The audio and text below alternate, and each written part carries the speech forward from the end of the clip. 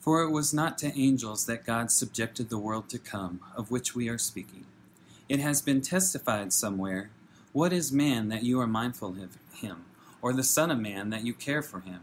You made him for a little while lower than the angels. You have crowned him with glory and honor, putting everything in subjection under his feet." Now in putting everything in subjection to him, he left nothing outside of his control. At present, we do not yet see everything in subjection to him. But we see him who for a little while was made lower than the angels, namely Jesus, crowned with glory and honor because of the suffering of death, so that by the grace of God he might taste death for everyone. For it was fitting that he, for whom and by whom all things exist, in bringing many sons to glory, should make the founder of their salvation perfect through suffering. For he who sanctifies and those who are sanctified all have one source. That is why he is not ashamed to call them brothers, saying, "I will tell of your name to my brothers. In the midst of the congregation I will sing your praise." And again, "I will put my trust in him." And again, "Behold, I and the children of God has given me." Since therefore the children share in flesh and blood, he himself likewise partook of the same things, that through death he might destroy the one who has the power of death, that is, the devil, and deliver all those who through fear of death were subject to lifelong slavery. For surely it is not the angels that he helps, but he helps the offspring of Abraham. Therefore he had to be made like his brothers in every respect, so that he might become a merciful and faithful high priest in the service of God, to make propitiation for the sins of the people. For because he himself has suffered when tempted, he is able to help those who are being tempted. I hope you've kept your Bibles open to Hebrews chapter 2, verses 5 through 18, as we've just heard it read for us. You know, as I came to this passage of Scripture this week and was thinking about it, I was reminded of the first time that I met a very popular celebrity, Robin Williams. It happened as I was working as a parking lot attendant, of all things, in a little town called Tiburon, California. It was kind of a small touristy town, and it was known that on many occasions, different celebrities would make their way down to Tiburon to eat dinner, hang out with friends, that kind of thing, and they would often park in the parking lot that I managed, and several other seminary students helped to work there as well, and we all had different stories of meeting different celebrities. It seems I had the worst luck of any. I met the fewest, and so the ones that I did meet or run into there were few and far between, and not always the most impressive, but Robin Williams was kind of a favorite and beloved character in that area, and many people had seen and come across him. I had admired Robin Williams for a lot of my life. You know, when I was a child, the Disney movie Aladdin came out, and he voiced the genie. And there's so many other films and TV specials and interviews and things like that that Robin Williams had appeared in. And he's just a very affable, lovable, likable kind of guy, at least on TV. But I had no idea what he would be like in person when I met him. And so it was late one Saturday night as I was sitting in that parking booth when a very nice SUV rolled up to the parking booth, and I looked out the window to reach for the ticket that the driver would give me, and it was as I took the ticket and looked at the driver's face that I recognized it was Robin Williams. And so I did my very best to fight being starstruck in that moment and to keep my wits about me. Took his ticket, I scanned it, told him how much the total was. He paid for it very graciously. Yes, even A-list celebrities have to pay for parking in Tiburon, California. He said 2 words to me the entire time, and I left that encounter with Robin Williams thinking of him in a completely different, not altogether different, but a fuller way than I had thought of him before. Having just watched him on TV and admiring him from afar, I always assumed he was kind of a nice guy, a likable guy, whatever. But it was not until meeting him face to face that I came to recognize in just the very short interaction that I had with him that he was much more than just that. He was, from every perception that I had in that moment, not just a likable, affable, easy sort of person to get along with, but he was actually very kind and very gentle. said 2 words to me that night. He said, "Thanks, boss. Have a good," and then he left. That's all he said. But I remember just the kindness in his eyes and in his face and his demeanor. And I, after that meeting, had a completely different sort of admiration for him, for Robin Williams, having seen him now face to face. He was altogether more than anything that I had seen of him on TV before, and not just more, but even better. And perhaps you've had interactions with celebrities or people that you've admired from afar that did not go that way. Maybe you were totally disappointed or weirded out or bothered by the celebrity that you met. But so often it is that when we meet people face to face that we've admired from afar, that we begin to see a little bit deeper into who they really are, and it changes how we interact with them and even think about them moving forward. So it was even after Robin Williams' untimely death a few years ago that oddly, and I can't explain why, but I was particularly and deeply saddened by his passing because of the interaction that I had with him and the way that it changed how I perceived him. Well, so this is also true in a sense, but more so with Jesus. And the author of Hebrews is, in these verses, Hebrews chapter 2, verses 5 through 18, revealing to us, kind of pulling back the curtain on the person that is Jesus, on the different aspects of his personality and how we relate to him as Savior. And he does so in a way that reveals that Jesus is far more than maybe what we would gather about him at first glance. In these verses, we see Jesus, the founder of our salvation, who is king over the world that is to come, who is brother to the redeemed, and who is a great high priest who makes atonement for our sin. This morning, as we look at these verses this morning, I want us to grasp this main idea that is driving through these verses, that Jesus, the founder, the author, the originator of our salvation, is our eminently relatable Savior. What that means is that in his very essence, it is who Jesus is, to be a relatable Savior to those that he saves. And as we see the whole of Christ in the redemption that he provides, I want for us to approach him in the fullness of his glory, having come face to face with Jesus and deepening our understanding of who he is, to respond to him, to approach him in the fullness of his glory. So let's look at how the author of Hebrews describes Jesus to us and who he is. Specifically in verses 5 through 9, we see that Jesus is redemption's king. He is redemption's king. We read there, "It was not to angels that God subjected the world to come, of which we are speaking." There, the author of Hebrews picking back up on this theme that the Son of God is greater than angels, in order to say that even the world that is to come, that is this world, which is made new and redeemed from all of the curse of sin, has been put under the reign of the divine Son of God. And then in verses 6 through 8, our author turns again to the Old Testament to cite from Psalm chapter 8, verses 4 through 6. Now, in its context, this psalm is a psalm of wonder and awe at the fact that God has made mankind to rule over the created world. And even as Adam was charged with naming the animals in the Garden of Eden and exercising dominion over the earth, he and all mankind after him have been crowned with a kind of glory and honor by God in this role in creation. But the author of Hebrews, in reading this psalm through the lens of Christ, even as he has already shown us that we ought to do from like Hebrews chapter 1 and the several places he cites psalms there, he shows us that Psalm 8 takes on a deeper and fuller meaning when we read it and understand it in the light of the person of Jesus. You see, Jesus, in contrast to Adam, the first man, Jesus is the Son of God who does not fail God by sinning. And Jesus is the one who rules over all things, not just the created order, but everything in the created order and outside of it, even as he is seated in glory at the right hand of the Father right now. Jesus is the last Adam, as Paul would say to us in Romans, through whom are born not a race of sinners according to the flesh, but through whom are born a people of salvation by faith in him. As King of redemption, as the monarch of our rescue from sin, Jesus does presently reign. He rules over all things. He is the sovereign king over the cosmos, reigning and ruling right now.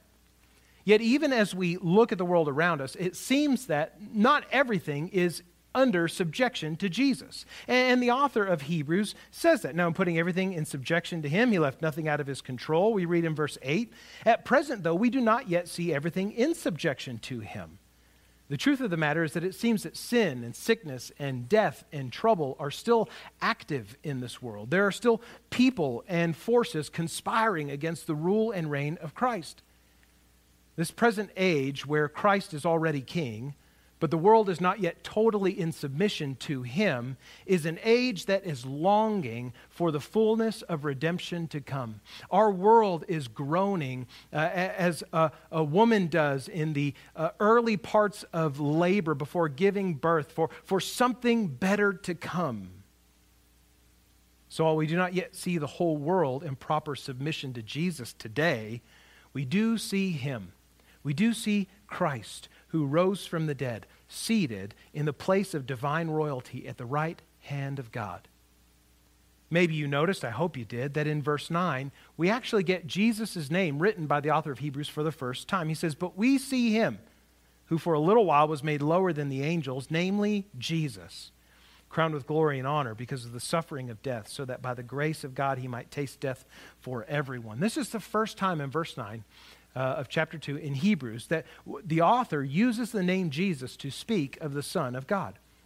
Up to now, he's always been referred to by the name according to the person that he is of God, the divine person of the Son. But here we're reminded that the eternal Son of God does not exist in any sort of unnamed or ambiguous sense apart from us, but that the King of redemption, the Son of God, who reveals the Father to mankind, the one who died for sins and was raised again, is Jesus of Nazareth. He's a specific person. Furthermore, as the King of redemption, it was Jesus who stood in the place of his people to bear their penalty for sin at the cross. You know, kings are almost everywhere in the world, in ancient times and today, understood as figureheads for the people of their kingdoms. So wherever the king is, there is the kingdom. Wherever the king is present, there the kingdom that he rules over is represented. And so in the game of chess, when the king is defeated, the entire side is defeated, irrespective of how many different pieces remain on the board. And when the king is victorious, all of the kingdom is victorious. We're reminded in Scripture that the just earnings for our sin against God, the penalty for our sin, for our rebellion against God, is death. What we deserve for rejecting God's authority in our life is both physical and spiritual death. But in Christ, in Jesus, the King of our redemption, there is a King who stands in our place, who is our representative, who receives on our behalf the penalty of sin. He stands in our place for sins as he gives his life on the cross. Verse 9 says, "By the grace of God, he, Jesus, the King of our redemption, tasted death for everyone." He does this so that any who come to him as king by faith might taste the victory that he has received over death in his resurrection. Jesus is redemption's king, but Jesus is also, in verses 10 through 13, the brother of the redeemed. Jesus is brother to those who are saved by grace through faith in him. We come to understand in verse 10 that God the Father saw it most appropriate, most fitting to bring salvation to sinners by making their Savior perfect and complete through suffering. The author of Hebrews says it was fitting that he, for whom and by whom all things exist, speaking of God the Father, in bringing many sons to glory, speaking of those who would be saved by grace through faith in Jesus, should make the founder of their salvation perfect through suffering. The question that may linger in our minds at this point is this: could God have made salvation possible by another way beside Jesus dying for sins? Could God have made our forgiveness of sins and our eternal life with him possible any other way than through the suffering of Jesus? And the answer must be, in light of the omnipotence of God, his unending power, his unending ability to do whatever he wants, whenever he wants, however he wants, the answer to that question must be yes, it was possible. It was possible for God to make salvation, to bring salvation to humanity another way. But as Scripture tells us, it would not have been fitting. It would not have been appropriate. It would not have been most proper. It would not have been the best, most glorious, beautiful, and effective way of salvation. Asking the question, could God have made salvation possible by another way besides Jesus dying for sins, is kind of like asking, could I transport an elephant from one place to another in the back of a dump truck? Well, I suppose you could, but it just doesn't seem appropriate, does it? If you're to see an elephant riding in the back of a dump truck down I-40 in the middle of Albuquerque, my guess is you would look at that 2 or 3 different times with your head cocked a certain way, squinting at it just so to make sure that you're seeing what you're really seeing. It's strange to transport an elephant in a dump truck, given that there are other available and more fitting vehicles for transporting elephants. In the same way, could God have saved humanity, given us the prospect of redemption from sin any other way than by Jesus dying for sins? Yes, but it would have left all of us going, I suppose that works, but I'm not really sure. There's something not quite fitting about that. Jesus, who is the founder, who's the author, the originator of our salvation, as our author in Hebrews says, is made perfectly so. He is made our Savior in the most perfect, most fitting, most appropriate, most beautiful, most glorious way by his suffering, by his death for sinners. And in order to suffer for sins, for human beings, the most perfect, the most fitting, the most appropriate way, the Son of God had to share fully in what it means to be human. He had to share fully in the human experience. And so he did this willingly, obeying the will of God the Father. Jesus the Son obeyed the Father to become human, live among us that he might suffer and die for sins.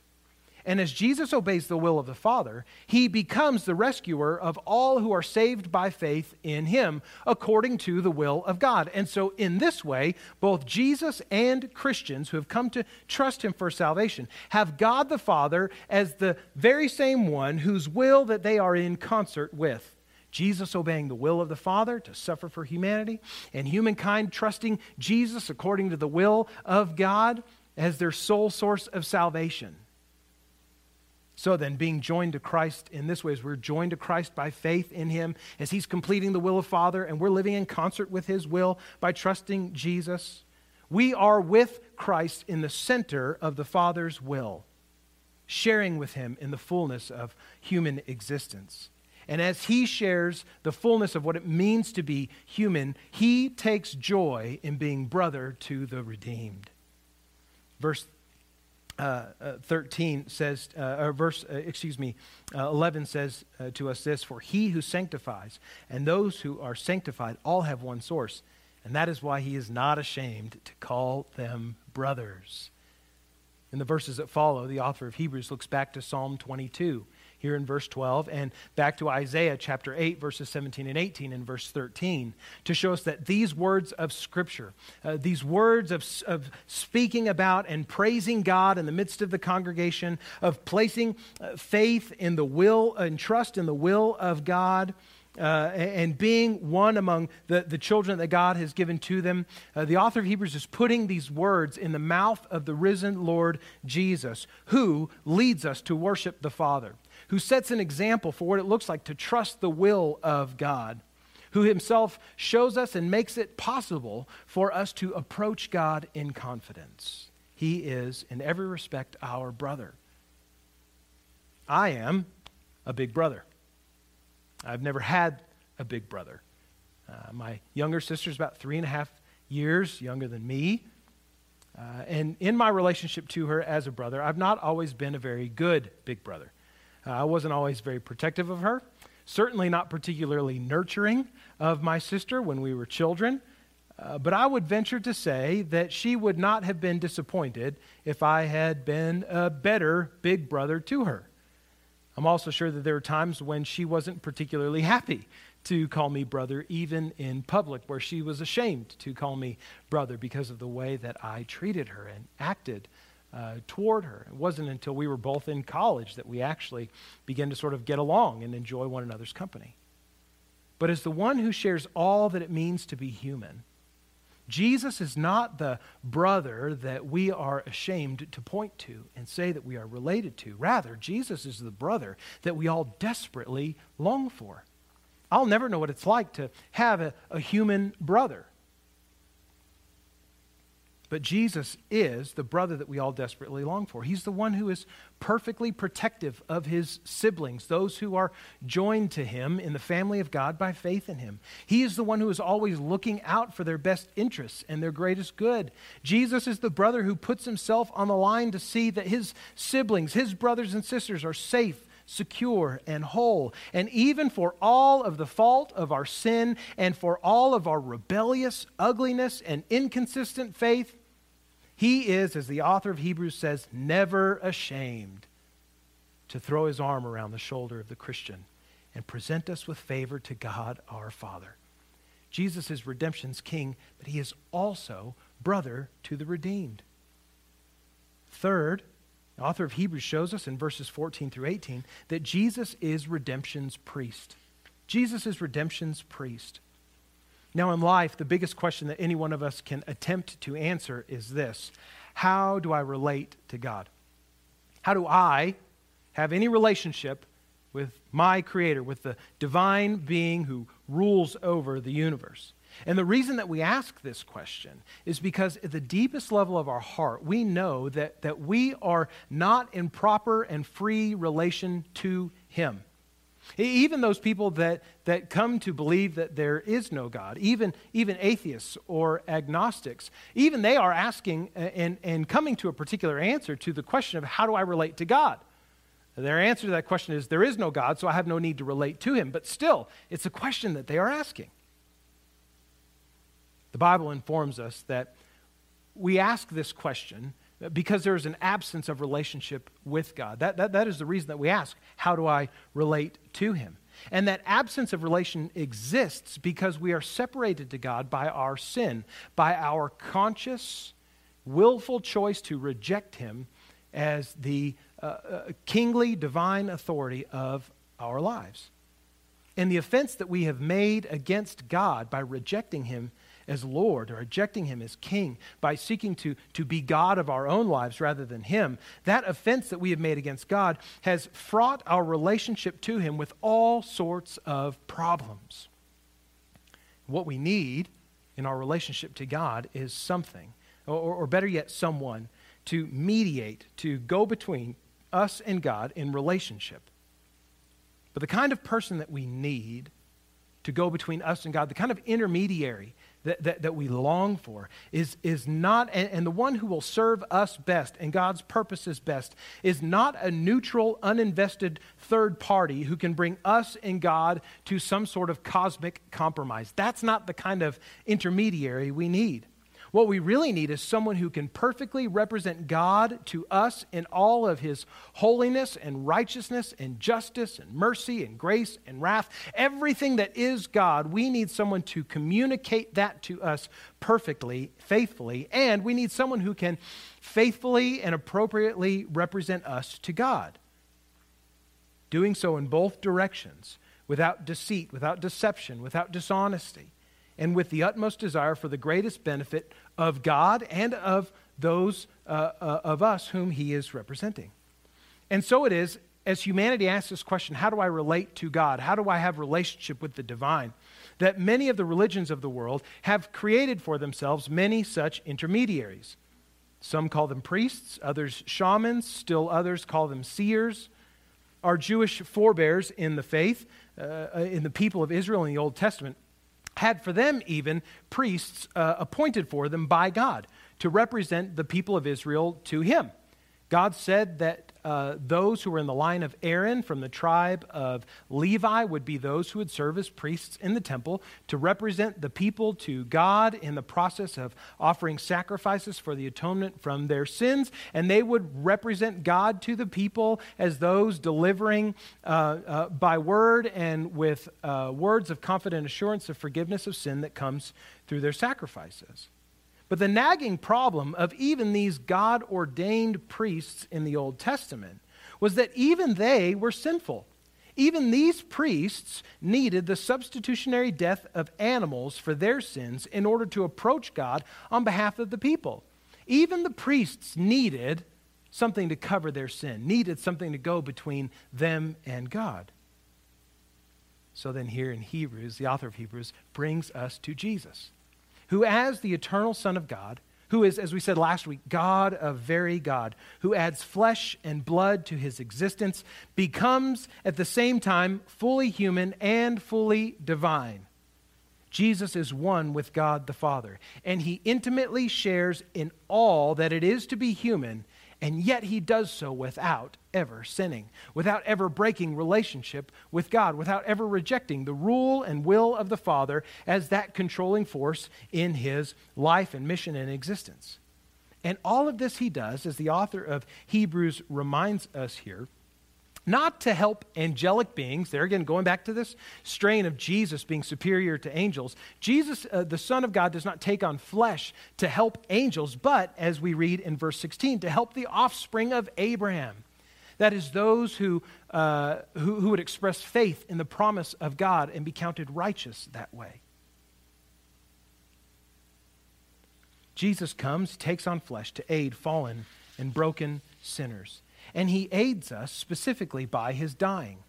And in his sinless death, as verse 14 of Hebrews 2 shows us, tells us, Jesus puts death to death. He puts an end to the powerful grip of physical and spiritual death over the life of every human being. He puts it to an end. And he defeats the power of our adversary, the devil, in order to free us from slavery to sin, which leads to death. As Jesus dies on the cross as a sinless sacrifice, he pays the full penalty for our sins, and in his resurrection from the dead, he overcomes even the greatest force, the greatest power that our adversary, the devil, wields, even death. Verse 17 tells us that it's necessary for Jesus to be human in every way, to fully take on the human experience, even to the point of death, so that he could be our perfect priest. We read there, therefore he had to be made like his brothers, made human in every respect, so that he might become a merciful and faithful high priest in the service of God to make propitiation for the sins of the people. He is a merciful priest in that he is able to relate to our humanity and to deal gently with us, never reneging, never speaking less about God's holiness or our sinfulness, always speaking honestly about that, and yet also dealing gently with us, not revealing our sinfulness to us in a way that makes us feel less than or unable to receive God's grace or somehow unworthy of God's love, but in a way that shows us that even though we are sinners, that God loves and desires to have a relationship with us. And he is faithful. He's a faithful priest in that he does not lie to us about who God is as holy, who we are as sinners in need of his grace. And he faithfully declares to us the good news that there is hope and life, eternal life, as we give ourselves in faith and trust to him. And so where even Jewish priests in the Old Testament needed atonement, needed a sacrifice to pay the penalty that was due their sin, to make propitiation for sin. It is Jesus himself who gives his own life as propitiation, as an atoning sacrifice for our sins, for our lives. Because Jesus is God in human flesh, only Jesus is the great high priest who represents all of God the Father's holiness to us without compromise. And because he is fully human, but without sin, only Jesus can take us to the Father without hindrance and with full confidence by the sin-crushing power of his death in our place. How do I relate to God, you may ask, as every human being in the course of human history has. You do it. You relate to God.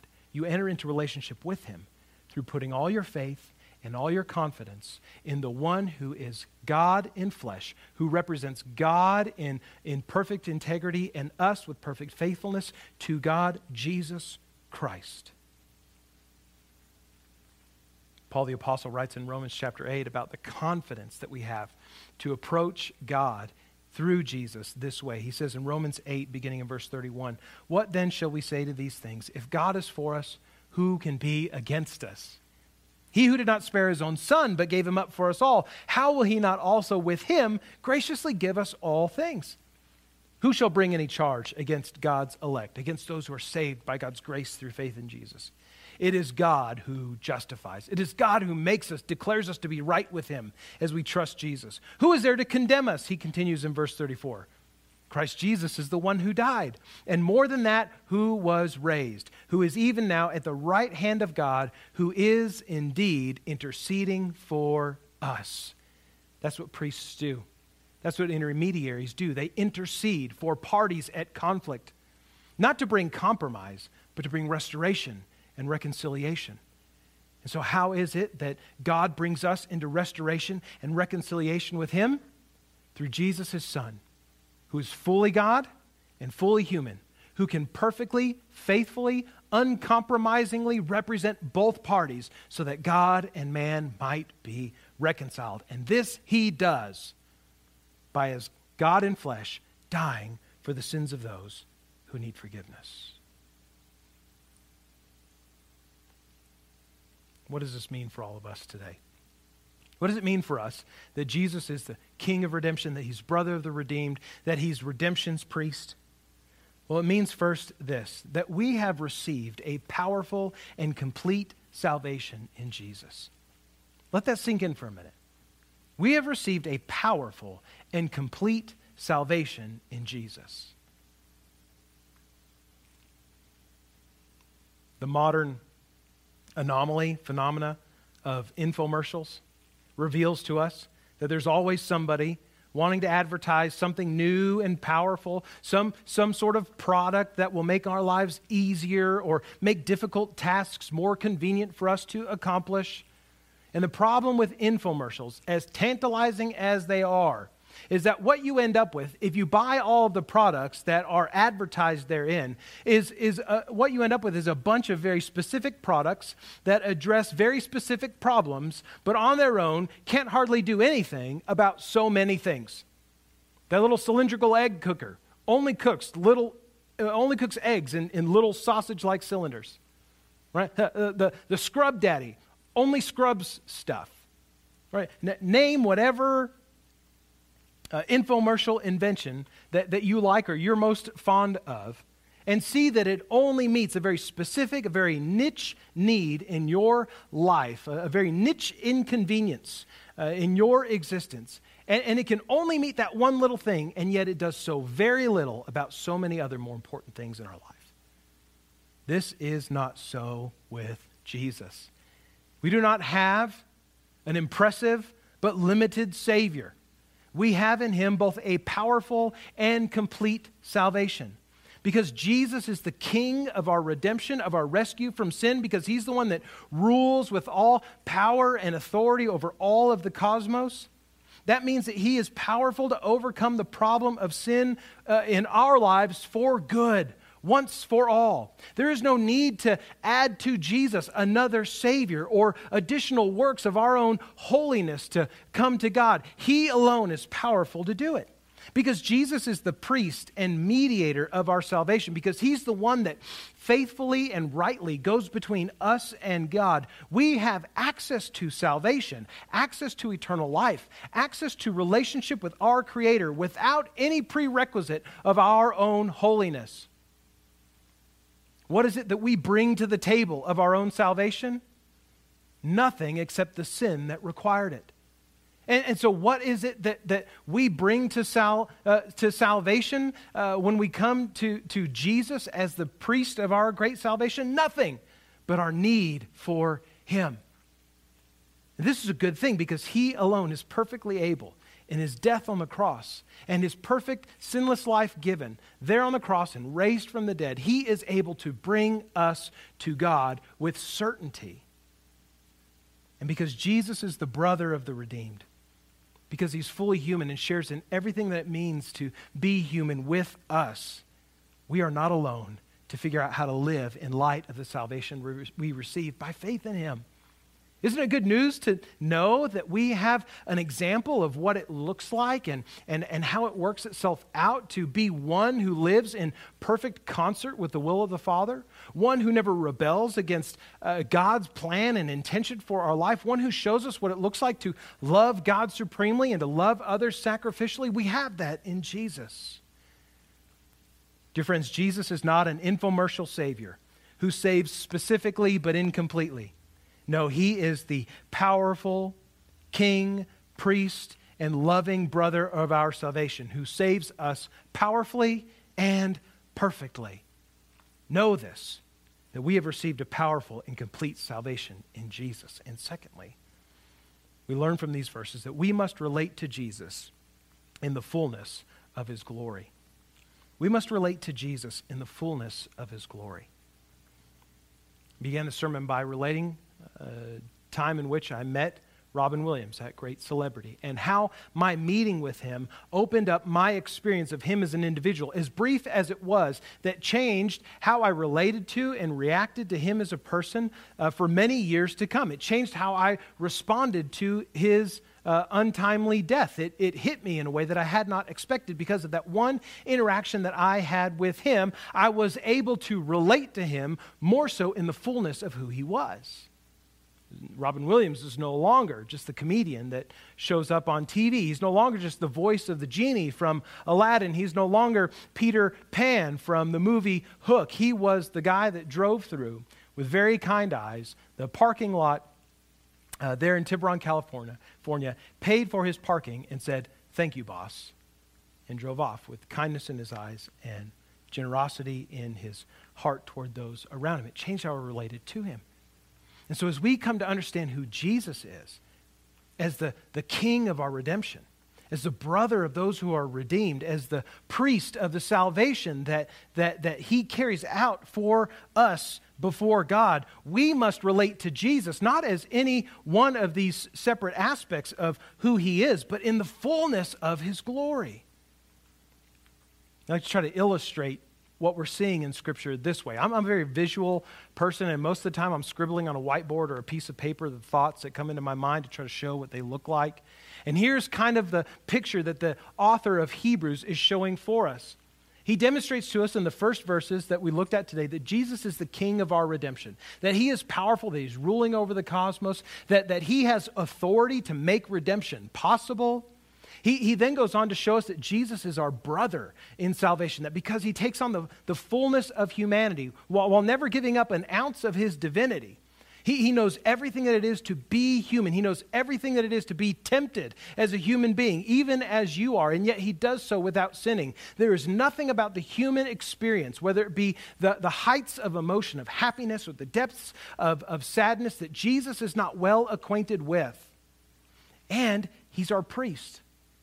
He's the one that goes between us and God to make that relationship whole. Not to make not to lead God to compromise on his holiness and us to compromise on our selfishness, but to bring both of us, God and us, in reconciliation and restoration to one another. Now, to relate to Jesus only as king is to disregard the very intimate relationship that we have with him as brother, and the importance of his intermediary role as priest. To approach Jesus only as priest, only as intermediary, would be to neglect the fact that he rules and reigns with all authority over the cosmos, and that he has this sort of very intimate relationship with us. So you see that to approach Jesus from only one aspect of his existence, one aspect of his of what he does in redemption and in the way that he relates to us and to God, is to have an incomplete understanding, an incomplete worship, an incomplete relationship with Jesus. Now, it's not wrong necessarily for us to begin our approach to Jesus from one aspect or another. Perhaps we've had very bad experiences with authority figures, governmental figures in our life, those that rule and reign with authority over us. Maybe we've had very bad experiences with religious leaders in our life. And so the best way for us to begin to relate to Jesus is one who one who was despised by governing authorities, and one who was hated by religious leaders in his own day. We begin to relate to Jesus as our brother in the flesh, in humanity. And at the same time, as we come to know him more and more intimately as brother, we cannot ignore the fact that he is also king and priest of our salvation. And likewise from any other direction. It's not wrong to approach Jesus beginning with him as being king or as priest, the one who brings us to reconciliation to God. But it is wrong to only see him as that. Because at the intersection of these three lies the one perfect Savior, Jesus Christ, the Son of God, who took on flesh to help us to relate to our Father, the founder of our salvation.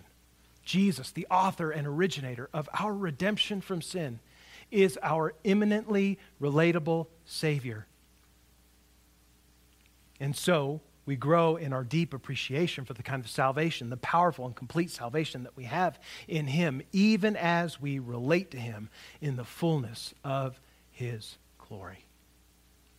Friend, if you've not begun to relate to Jesus as Savior, do that today simply by giving your life in faith and in trust to him, believing he's God's Son, who died on the cross for your sins, who rose again from the dead, who sits even now at the right hand of God the Father to reconcile you to him.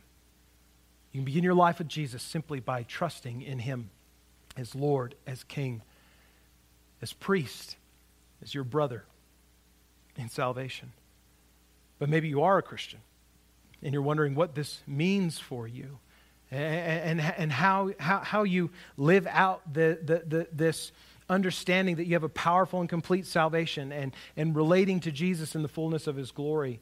Maybe what you need to do is begin by repenting to God for relating to Jesus only as king or only as brother or only as priest.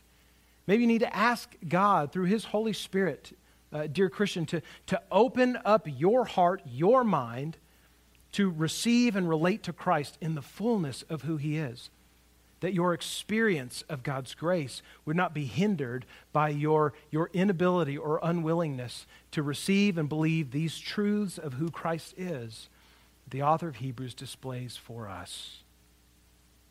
The good news is that because he is king, priest, and brother, by his very existence, Jesus is relatable. We can come to him with confidence. We can come to him and go to the Father with the assurance that we are in right relationship with him because of all that Christ has done for us. Jesus is not just a better Savior. He's the greatest Savior. He's the only Savior. And he is not one who is far off and distant from us, but one who is near and imminently relatable. Let's pray together. God in heaven, thank you for sending your Son, Jesus, that we might know you through him. Lord Jesus, we praise you for being powerful King, for being merciful and faithful priest, for being our brother and example and sibling in the kingdom of God. These are mysterious and yet wonderful things that we proclaim and have come to believe about you, and we worship you for them. Truly, there is no other Savior in all the world like you. Holy Spirit, open our hearts and our minds to these wonderful realities of who Christ our Savior is, that we might worship him in the fullness of his glory. This we ask in his mighty and saving name. Amen.